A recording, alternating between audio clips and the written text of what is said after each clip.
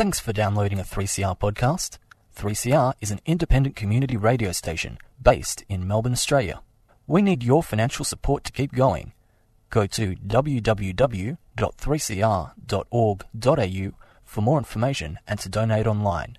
Now stay tuned for your 3CR podcast. Welcome to the Anarchist World This Week, broadcast across Australia via the Community Radio Network. This program is streaming live on 3cr.org.au. My name's Joseph Toscano. The program is podcast. So if nature calls, Asia knocks on your door, your local drug dealer turns up and wants his money or her money, don't despair. The program is podcast. You can access the podcast by going to 3cr.org.au. You know what anarchy is all about? Simple concept. You don't need a PhD in politics or even need to go to school. Anarchos without rulers. What's the central issue confronting anarchists? How do you create a society without rulers? You devolve power, you share wealth. How do you devolve power? Through creating institutional structures which are based on direct democratic principles to allow people affected by a decision to make that decision and elect or appoint recallable delegates to coordinate those decisions at a local, regional or national level. It's a society where wealth is held in common. So if you want to become a billionaire, this is not the program for you. Move on. If you're a religious fundamentalist and you want to cut off heads, and this is not the program for you. But otherwise, if you're 99.9999% of the population, the Anarchist World This Week could just be the program you need to think about, not listen to. You don't need to do anything, do you? You can turn it off, turn the radio off. Also, welcome to our listeners across Australia, north to south, east to west, up and down, all those listening on the World Wide Web. Now, just,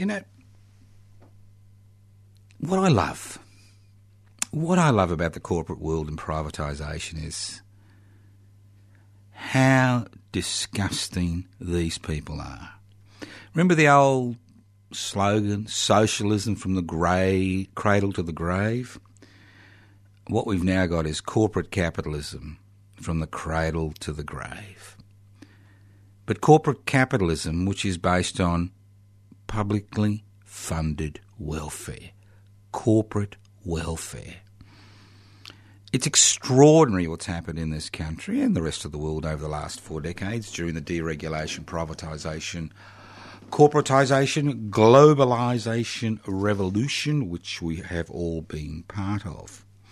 We've seen the privatisation and the corporatisation of some of the most basic needs in any population. And one basic need, as we know, is childcare. And another basic need at the end of life is nursing care or nursing home care.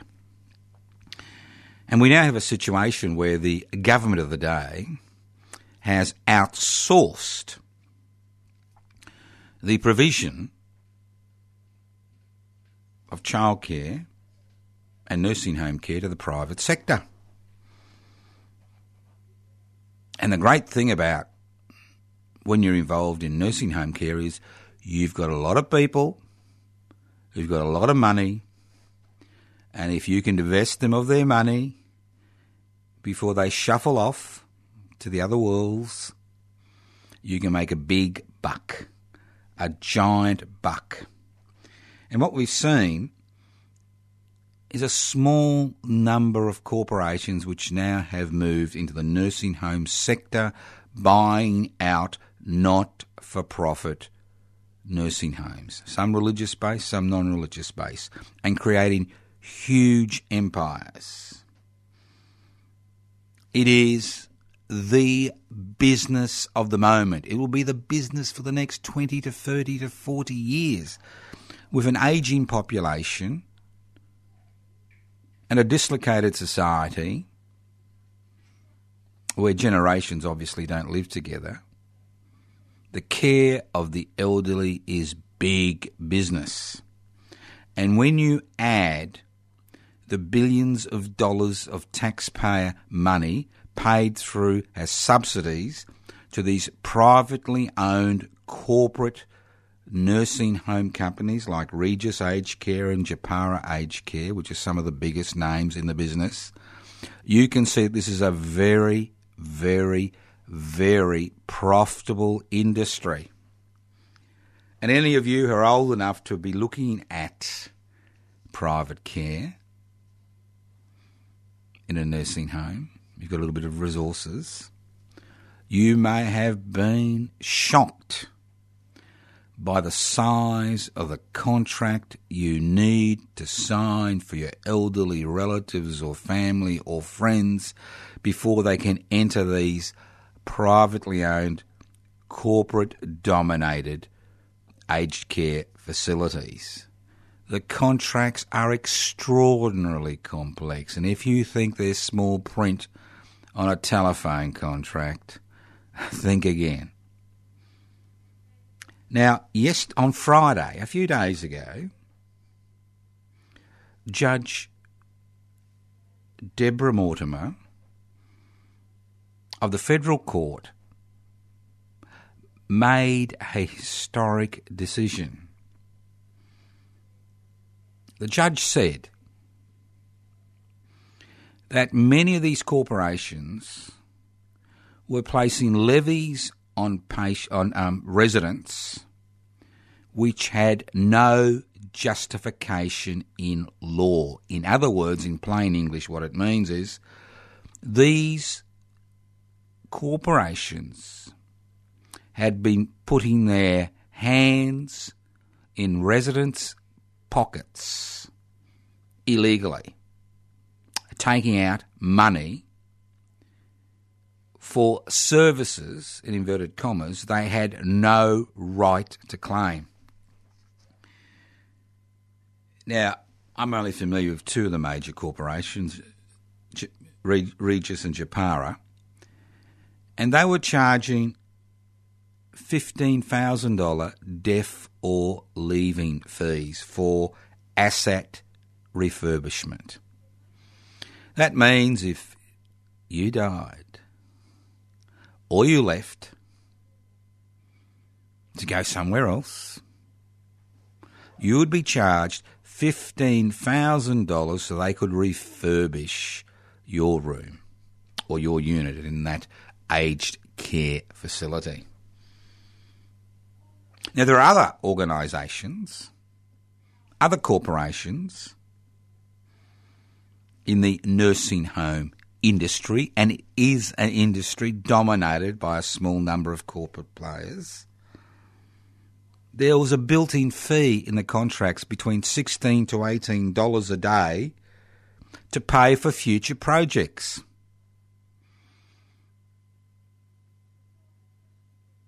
So we were seeing some, not all, but some of the nursing home providers putting their hand in a resident's pocket every day, taking out $16 to $18 to actually pay for future expansion of that facility for services that particular resident would never see.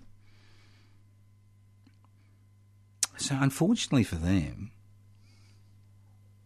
although they've known since 2016 that things weren't quite kosher as far as these fees was concerned, unfortunately for them, with the federal court decision which was handed down last Friday, they will have to refund tens of millions of dollars to residents who are still alive and the families of residents who've died. Now, this is just one little issue. One little issue. There are huge issues when essential services, and I see nursing home care for elderly people who've contributed to the community all their lives, who now find themselves in a situation in the last few years of their life where they can't physically look after themselves and need care and don't have the finances to have care at home, or cannot access packages for care, or don't have family or friends to care for them or have the ability to care for them. You would think that this would be a federal government responsibility, that you wouldn't hand it over lock, stock and barrel to privately owned corporations whose major responsibility is to their major shareholders to create ever-increasing profits, irrespective of the cost to those residents of those facilities. I don't particularly blame the corporations. I don't blame them. They've seen a business opportunity. They moved in. That's their job. Make a buck. Make a buck. Irrespective of the human, social, environmental and national consequences. Make a buck. That's the raison d'etre for a corporation. It's about making money for your major shareholders. And if you provide a service accidentally as you're making that buck, well and good. And if you don't, bad luck. I don't blame them. I blame governments of all political hues which have never contemplated the idea of actually building and running nursing homes themselves as part of the care package to elderly people who've worked most of their lives, paid taxes, contributed to the country, and for them to be shunted into these corporate factories, corporate residential factories, is a blight on us for allowing governments to pursue these policies. You're listening to The Anarchist World this week. There we are, coughing again. Broadcast across Australia on the Community Radio Network. Now, I'd like to thank all those people who turned up to the Ellen Jose Memorial Foundation barbecue at Herring Island to remember Ellen, have a look at one of the major sculptures on Herring Island, which she did. It's good to see so many people there, and obviously our next major activity will be Mabo Day, which is Sunday the 3rd of June, and I'll keep you informed about what we've got planned for that day. Obviously we'll have the ceremony we normally have in Federation Square here in Melbourne between midday and 1pm, but I'm hoping to organise something between 2 and 5 in the afternoon, maybe some type of entertainment. So keep your ears and eyes open for the activities for Mabo Day, Sunday the 3rd of June. And Mabo Day bookends Reconciliation Week, which begins with Sorry Day and ends with Mabo Days. I'd also like to thank all those people who came to the Public Interest Before Corporate Interests Congress. It was the kick in the pants that the organisation required. We're now moving forward. Apologies to Julia Gillard. I think one of the worst slogans ever in political history, moving forward. And hopefully within the next 6 months we'll be able to apply for registration as a federal political party. But obviously we still need new members. We need about another 190 members on the electoral roll. You don't have to be on the electoral roll to be a member, but it is helpful to be on the electoral roll because then we can use your membership as one of the numbers to try to obtain registration as a federal political party. So if you're interested in joining Public Interest Before Corporate Interest, it's very simple. Have a look at the Constitution, have a look at the application form. You can download an application form from you can download an application form PIBCI, pibci.net, pibci.net. You can give me a call on 0439 395 489, 0439 395 489. Leave a contact name and address, or you can write to Post Office Box 20, Parkville 3052, and we'll send you out a heap of application form for those millions of friends you have who keep talking about somebody doing something about that, or somebody should do something about that, or they're going to do this and they're going to do that. Well, we are the people we've been waiting for. You can't rely on the Gunner tribe, or somebody should do something about that tribe. Huge tribes in Australia, but not very productive. So this is your chance to become involved in this particular group, which I'm convener of or secretary of, Public Interest Before Corporate Interests. And a new initiative which was launched at the Congress was the 8-Pointed Star movement. All right. Why an 8-pointed star? Well, the Eureka Star is one of the few stars that has 8 points. And the 8 points that we are particularly particularly interested in a universal living wage, public utilities, public housing, public health, public education, treaty, abolishing corporate welfare, community worker-run cooperatives, animal welfare, and climate change, obviously. So these are central issues. So hopefully we'll have something out in the next few weeks regarding the 8-pointed star movement, which is an initiative of public interest before corporate interest. And talking about initiatives for public interest before corporate interest, Defend and Extend Public Housing was established by public interest before corporate interest when we were approached by the public housing sector. Well, sections of the public housing sector about the destruction of public housing in this country. And if you're listening to this program in Melbourne on Wednesday the 7th of March, I invite you to attend the rally on the steps of Parliament House, midday to about 1:30pm. It's a parliamentary sitting day. That's Wednesday the 7th of March. Come and join us. It's in Spring Street, you all know that, so come and join us. If you can't make that day, the next rally will be on Wednesday the 11th of April. And if you can't make that and you want to look at when the rallies are, you can always go to the Defend and Extend Facebook page. And we run a public housing campaign, not because public housing is not just about emergency accommodation and homelessness. Public housing is about the state providing housing at a reasonable rental in a reasonably secure location for people who will never be able to buy in the private marketplace. And if you look at the figures over the last decade, fewer and fewer Australians own their own home outright, even amongst the over 65s who've worked all their lives. Outright home ownership rates are about 55%, while in the mid-40s, outright home ownership rates are around 5%. Now, currently, we've got a very overheated housing market, and if interest rates rise by about 2%, living in a society where there's no wage rises because of constant influx of new people to soak up these jobs, any new jobs that are created, it's going to be pandemonium.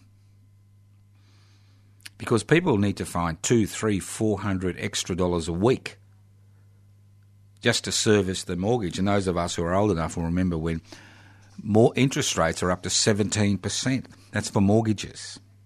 It's just extraordinary. So the public housing campaign is about creating a strong, viable public housing sector. And if you create a strong, viable public housing sector, it sets up competition in the marketplace. What that means in plain English is that it forces investors out of the private rental market, which means that rents will decrease as the number of public houses increases, because there'll be fewer people wanting to rent privately. And housing prices at the lower end of the market will also drop, as fewer people will need to try to get into the property market at the lower end and go bankrupt. So we are currently involved in a campaign in Victoria, Defend and Extend Public Housing, and you can do the same campaign anywhere in Australia. It's very easy. Go to the Facebook page, Defend and Extend Public Housing Australia. We're trying to place maximum pressure on both the government and the opposition in Victoria to make public housing a central, pivotal election issue for the election which will be held in Victoria on the 24th of November this year. Pivotal, central issue. Unfortunately, to date, there's been little interest, not just in registered political parties, but in the people as a whole. There's been very little interest because people see public housing as a housing of last resort, the type of housing that's required if you're in a difficult situation. Well, public housing should be that. And how do we finance it? It's very simple. Every state levies stamp duty on properties that are sold. If the money which is raised by stamp duty collection, which was over $6 billion last year in Victoria, is earmarked for public housing,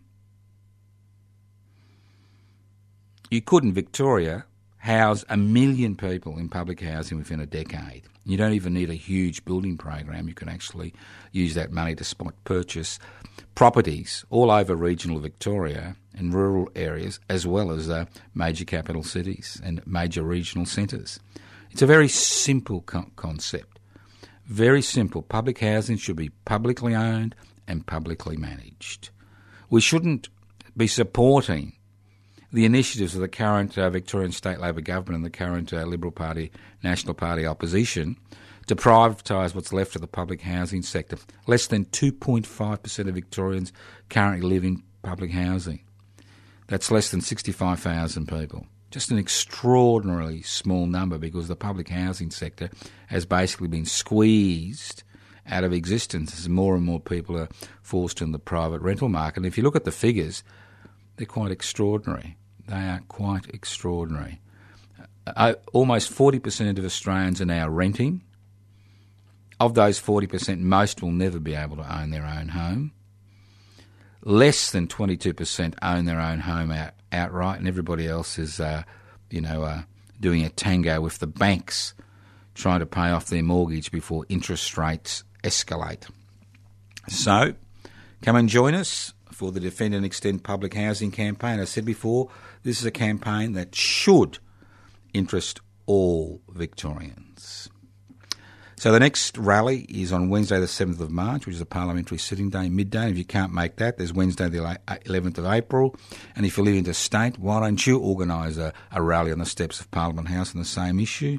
And the list goes on and on. So just go to the Facebook page, Defend and Extend Public Housing Australia.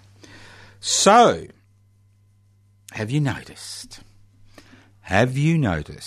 that you're listening to The Anarchist World this week? I'm sure you have. This program is podcast. You can access the podcast by going to 3cr.org.au. The program is streaming live on 3cr.org.au. Yes, we still answer letters. You can write to me at Post Office Box 20, Parkville 3052, Post Office Box 20, Parkville 3052. You can send public messages to 0439 395 489, 0439 395 489.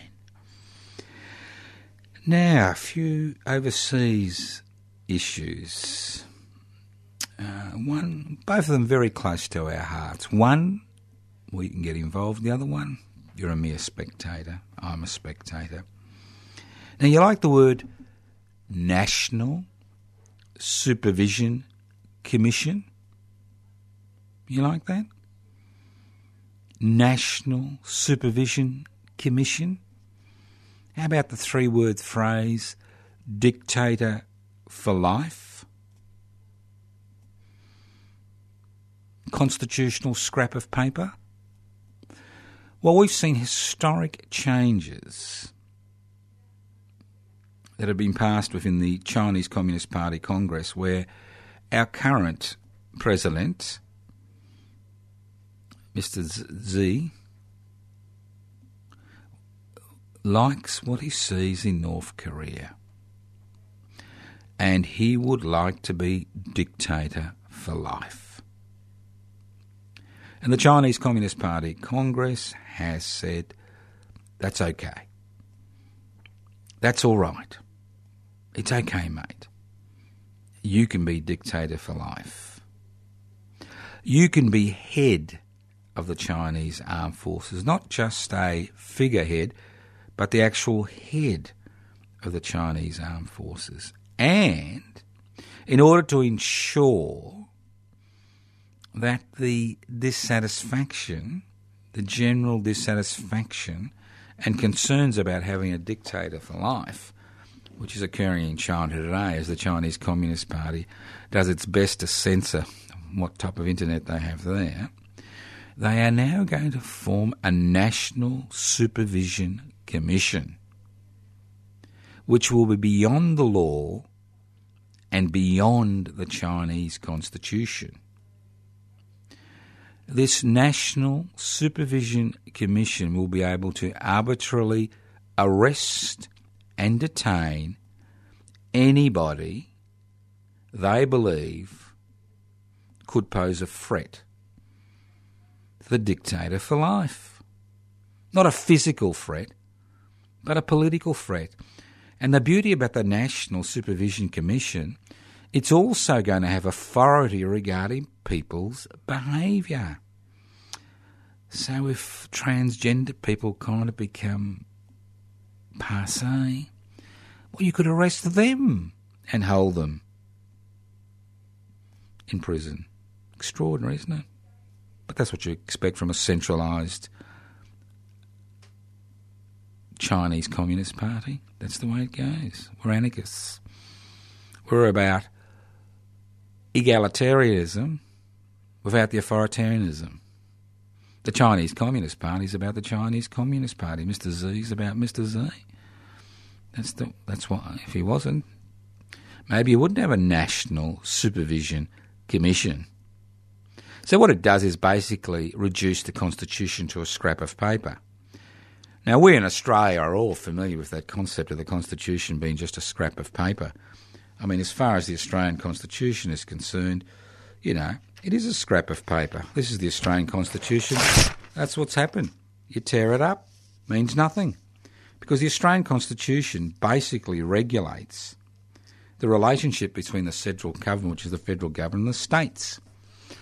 There's nothing about human rights in the Australian Constitution. The state giveth, the state taketh away. That's why we can pass legislation,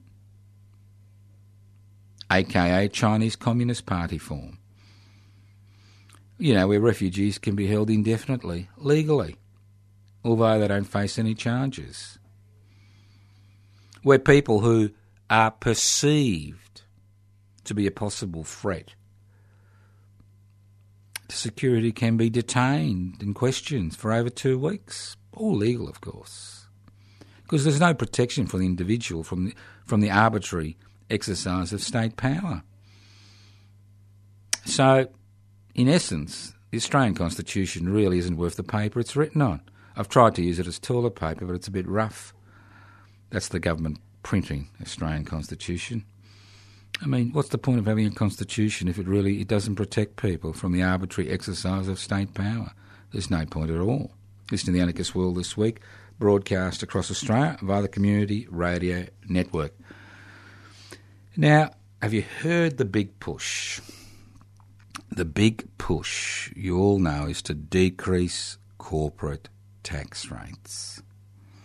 That's the big push. We need to decrease corporate tax rates.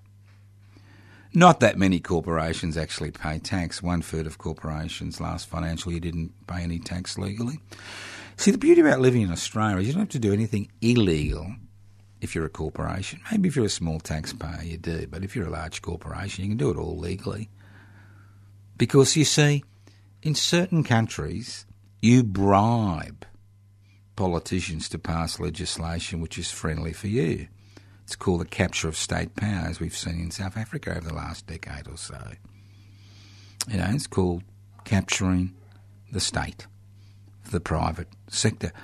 But in Australia, they don't even bother to bribe our politicians. They don't have to bribe our politicians because we never see, being part of a stable two-party system, we actually never see legislation which threatens the profitability of large transnational corporations. We never see it. It doesn't exist. It's not on the agenda. So they don't only have to bribe our politicians. Just an extraordinary state of affairs.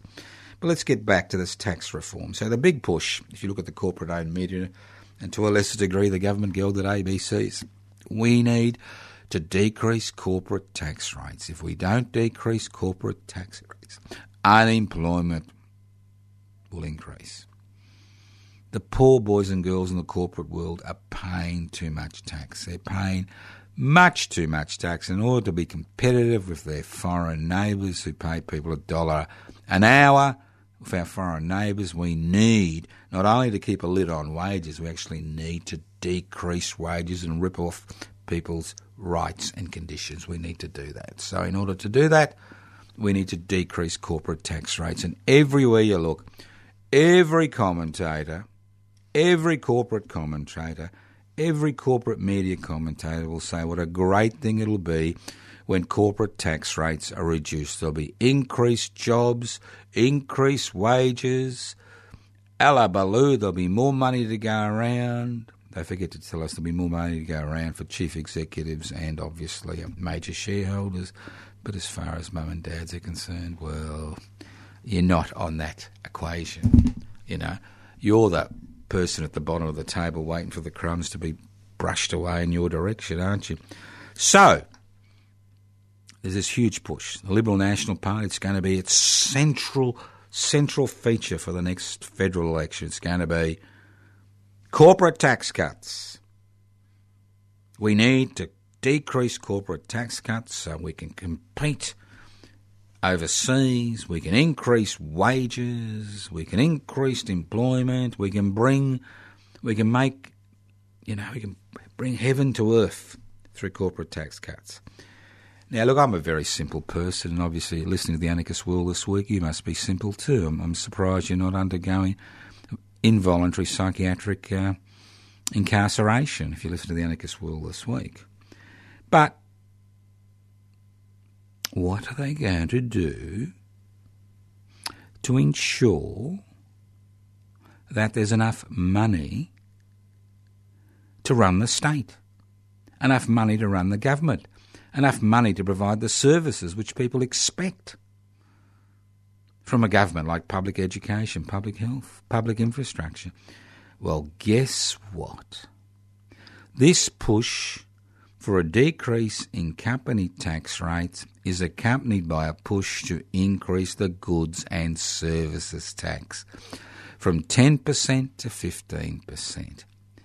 And the beauty of a goods and services tax is that you, people on disability support pensions, old age pensions, single parents benefits, New Start allowance, you will make up the shortfall while the corporation's profitability increases. You will make up the shortfall. Just an extraordinary debate, in inverted commas. How extraordinary that in order to make up the shortfall, you would increase the goods and services tax. Now, those of you who are old enough to remember when Mr. Howard introduced the goods and services tax to the Australian people, and they voted for it in an election, the reason the goods and services tax was introduced was there wasn't enough money to pay for essential services in the government coffers because the corporate world was paying voluntary taxation. So they introduced some type of tax where everybody paid the tax. Because you've got to remember, in a goods and services tax, business say, well, we pay the goods and service tax. But what they don't tell you is they may pay the goods and services tax, but they actually claim it as a tax deduction. That's right. It's claimed as a tax deduction, so they're actually not paying the goods and services tax. So the people who are paying the goods and services tax are people on social security benefits, people on low incomes. They're the ones who are carrying the system. They carry the taxation system. They provide the resources to provide the basic necessities of life. So next time you hear some hero or heroine or whatever you like to call them these days talk about the goods, the corporate tax rate, always ask them about what they think about the goods and services tax, and their eyes will light up and they'll say, well, obviously it needs to be increased. Now, I'm disappointed. The weather's good, so I shouldn't be disappointed, should I? I'm reasonably healthy, I think, so I shouldn't be disappointed, should I? I'm talking to you, and you can't talk back. I shouldn't be disappointed, should I? Yeah, but I'm disappointed. I'm disappointed regarding a lot of activists and radicals and reformists and, whatever out there. who continue to use the word welfare. Now, welfare in our society is a derogatory term. It has been made into a derogatory term. It's about putting a few cents in somebody's, cup or bucket or hat.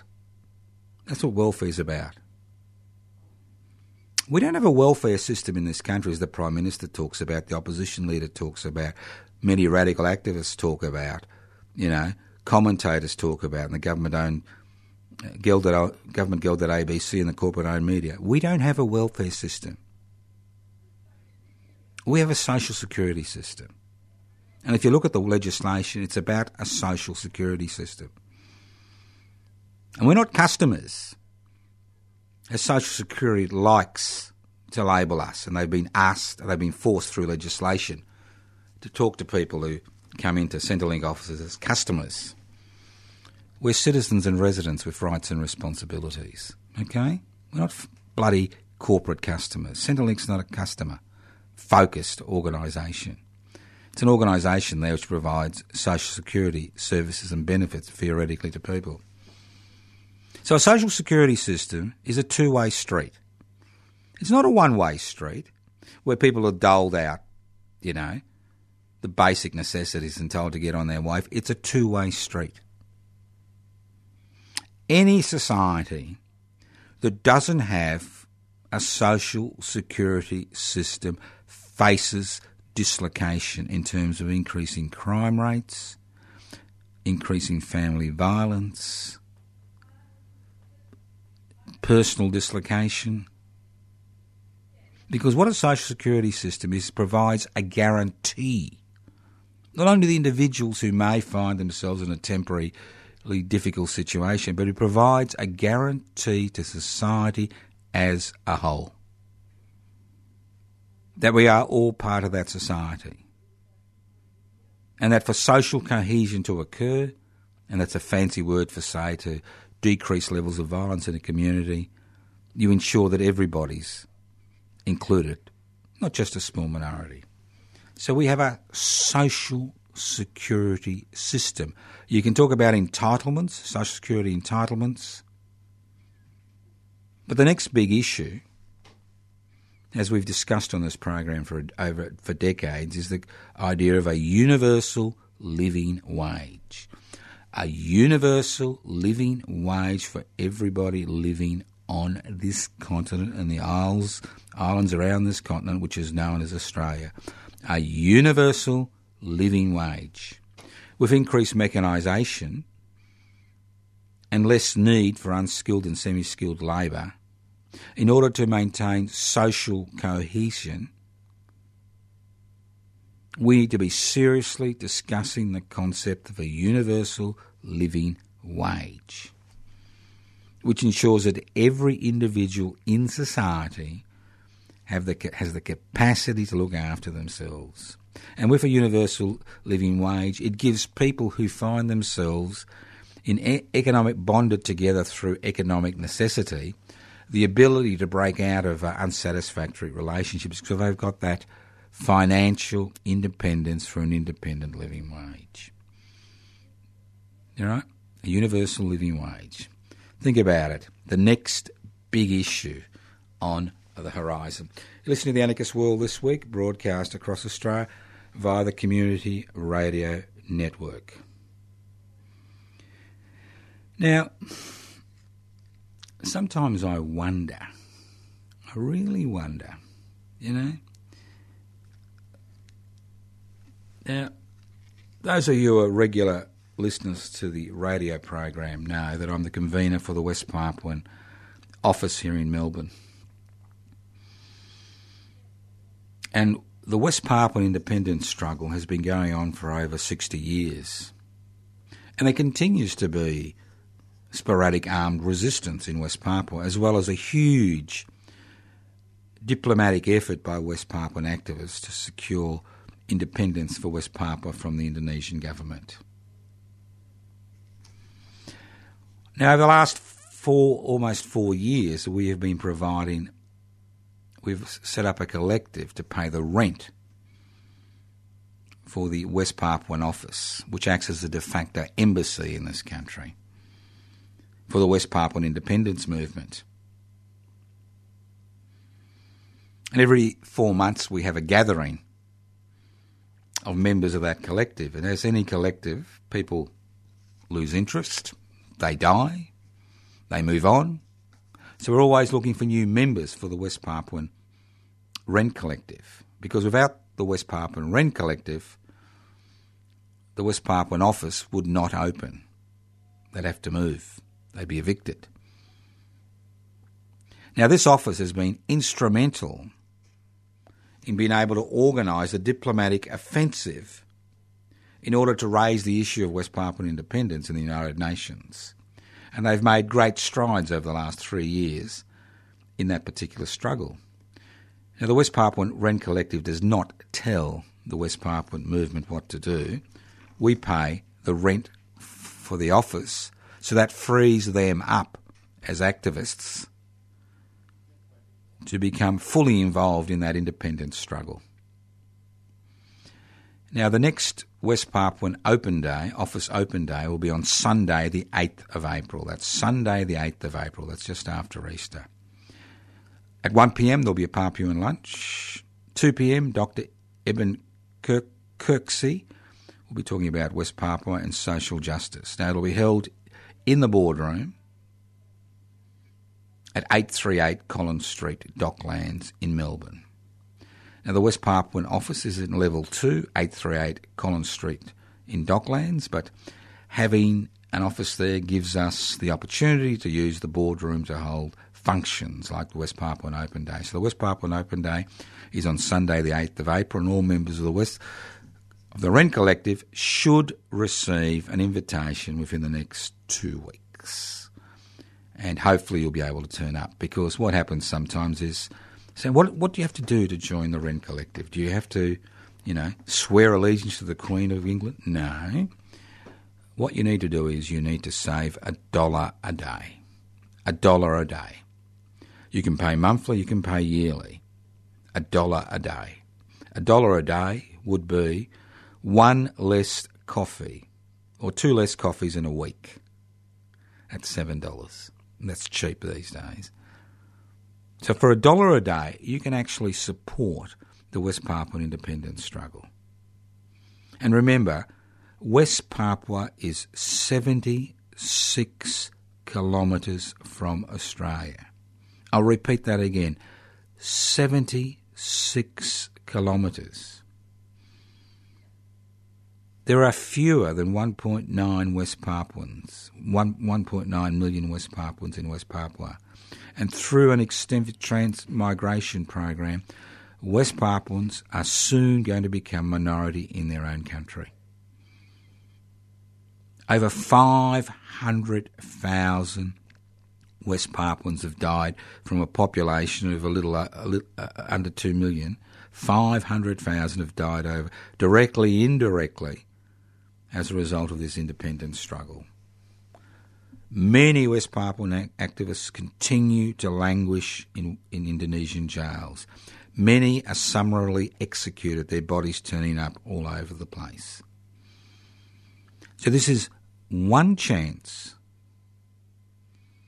that you have to make a real difference.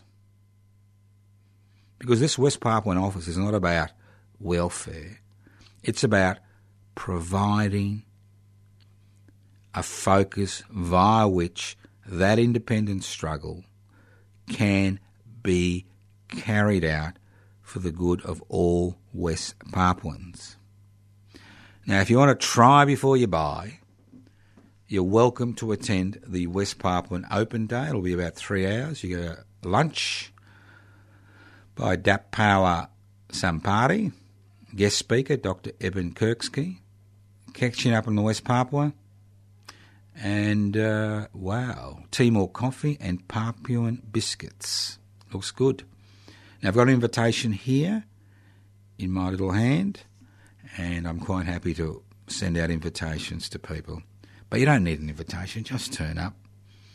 1 p.m, Papuan lunch, Sunday the 8th of April, boardroom 838 Collins Street, Docklands, 838 Collins Street, Docklands. Now, if you want to join the West Papuan Ren Collective, give me a call on 0439 395 489, 0439 395 489, or you can write to me at Post Office Box 20, Parkville 3052, Post Office Box 20, Parkville 3052, or you can email me at anarchistage@yahoo.com. anarchistage@yahoo.com. You can donate anonymously. It's very simple to be a member of the West Papuan Rent Collective. You put in your money, that's it. You can do it anonymously. $1 a day, $30 a month, 365 days for a year, 366 in a leap year. And through those resources, it's not about providing welfare, in inverted commas, or personal assistance. It's about paying the rent for an office for the West Papuan community in Australia to use, to promote, to organise the West Papuan independence movement around the world. So I encourage you, and if you have been a member and you've kind of forgotten to put in your money, now's the time to put in that money. Now, I could tell you stories like saying, well, if we don't get any money, the West Papuan office is going to close in the next few months. Well, I could tell you that, but why do I need to tell you that? This is an extraordinarily important initiative. Extraordinarily important. 76 kilometres from the Australian coast. Think about it. Think about it. Listen to the Anarchist World this week. Broadcast across Australia via the Community Radio Network. This program is streaming live on 3cr.org.au, 3cr.org.au. You can write to me at Post Office Box 20, Parkville 3052. A few web pages to look at. You can look at the Public Interest Before Corporate Interest webpage, download the application form to become a member from pibci.net. You can go to the Defend and Extend Public Housing Facebook page. You can go to the Peter Norman Commemoration Committee Facebook page, see what's going on there. You can go to my own personal Facebook page where I try to incorporate all the activities on Toscano for the public. Toscano, the number 4, the public. You can go to the Anarchist Media Institute webpage, anarchistmedia.org, anarchistmedia.org. You can go to the West Papuan Department, the West Papuan Independence Movement webpage, and the list goes on and on and on and on. It's really up to you. Now, those of you who've been coming to the Wednesday night dinners at the Conjo Ethiopian restaurant at 20 Smith Street, Collingwood, keep coming. The dinners have been going on now for over 6 months. They continue to go on every Wednesday night, 6 p.m. to about 9:30 p.m, occasionally to 10 p.m. Good company, bit of a laugh. People get together. You know that horrible word, network. They're there. Join us tonight, Wednesday, the 7th of March. Wednesday, the 14th of March, Wednesday, the 21st of March, Wednesday, the 28th of March, and the list goes on and on. Conjo Ethiopian Restaurant, if you're in Melbourne, 20 Smith Street, Collingwood. You don't need to ring, you don't need to book, you just turn up and you look for the table with the ugly people, and that's us, okay? Come and join us. Conjo Ethiopian Restaurant, 20 Smith Street, Collingwood. Now's the perfect time. Perfect weather. Beginning of autumn. You can't get better weather than the beginning of autumn in the city of Melbourne. Now, I need help. No, not urgent psychiatrically help. You need that because you're listening to the Anarchist World this week. I personally need help. Now, I like to listen to my political leaders, I'm that type of bloke, I like to listen and I like to help. I really like to help. I'd like to help. Now, Mr. Tudge is the Federal Minister for Citizenship. You like that? Citizenship. And Mr. Tudge is concerned that a lot of immigrants don't speak the Queen's English. And in order to integrate in society, you need to be able to speak the Queen's English. And when they attempted last year to introduce legislation for a university, university-level English test for new citizens, it kind of got flicked out of the Senate. So Mr Tudge is going to do it again. He's going to try to get some new legislation through Parliament where he claims that we need to speak the Queen's English in order to become a citizen. Could you imagine creating a society of permanent residents who will never have the opportunity to become citizens? But that's a different story.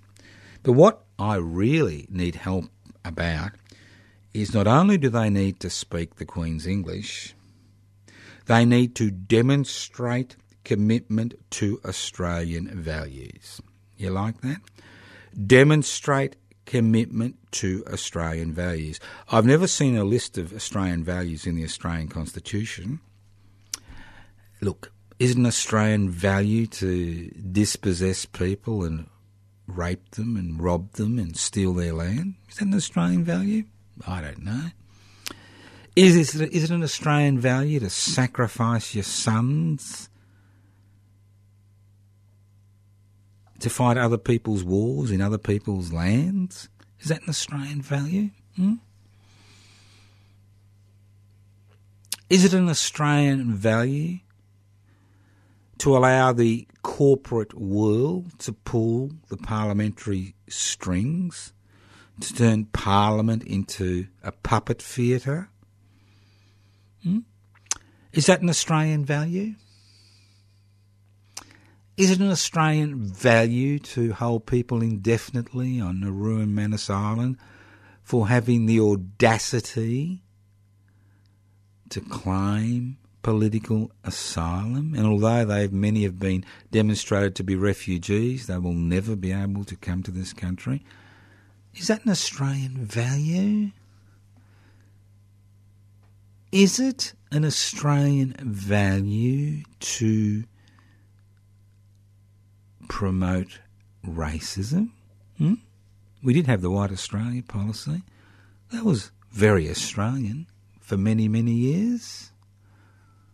Is it an Australian value to give people a fair go while you dismantle all the institutional structures which are required to give people a fair go?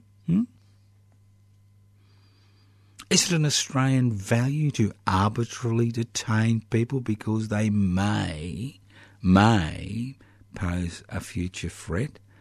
Is it an Australian value to have a corporate-owned media which dominates every aspect of the way people think in this country? So I'm confused. Now, I would like to see what you think those Australian values are, and I haven't got time to answer the phone, so email me your Australian values from anarchistage@yahoo.com. Post them up on the Facebook page, Toscano for the Public. Send me a list on Post Office Box 20, Parkville 3052. I'm waiting for those Australian values. I am really waiting, and I somehow think that values are universal, but maybe that's unpopular these days. Thank you for listening to The Anarchist World this week, courtesy of the Community Radio Network. My name is Joseph Toscano. If you want to sue me, good. I need the exposure in court. Thank you once again for listening to The Anarchist World this week. Listen in to The Anarchist World this week on your local community radio station via the Community Radio Network.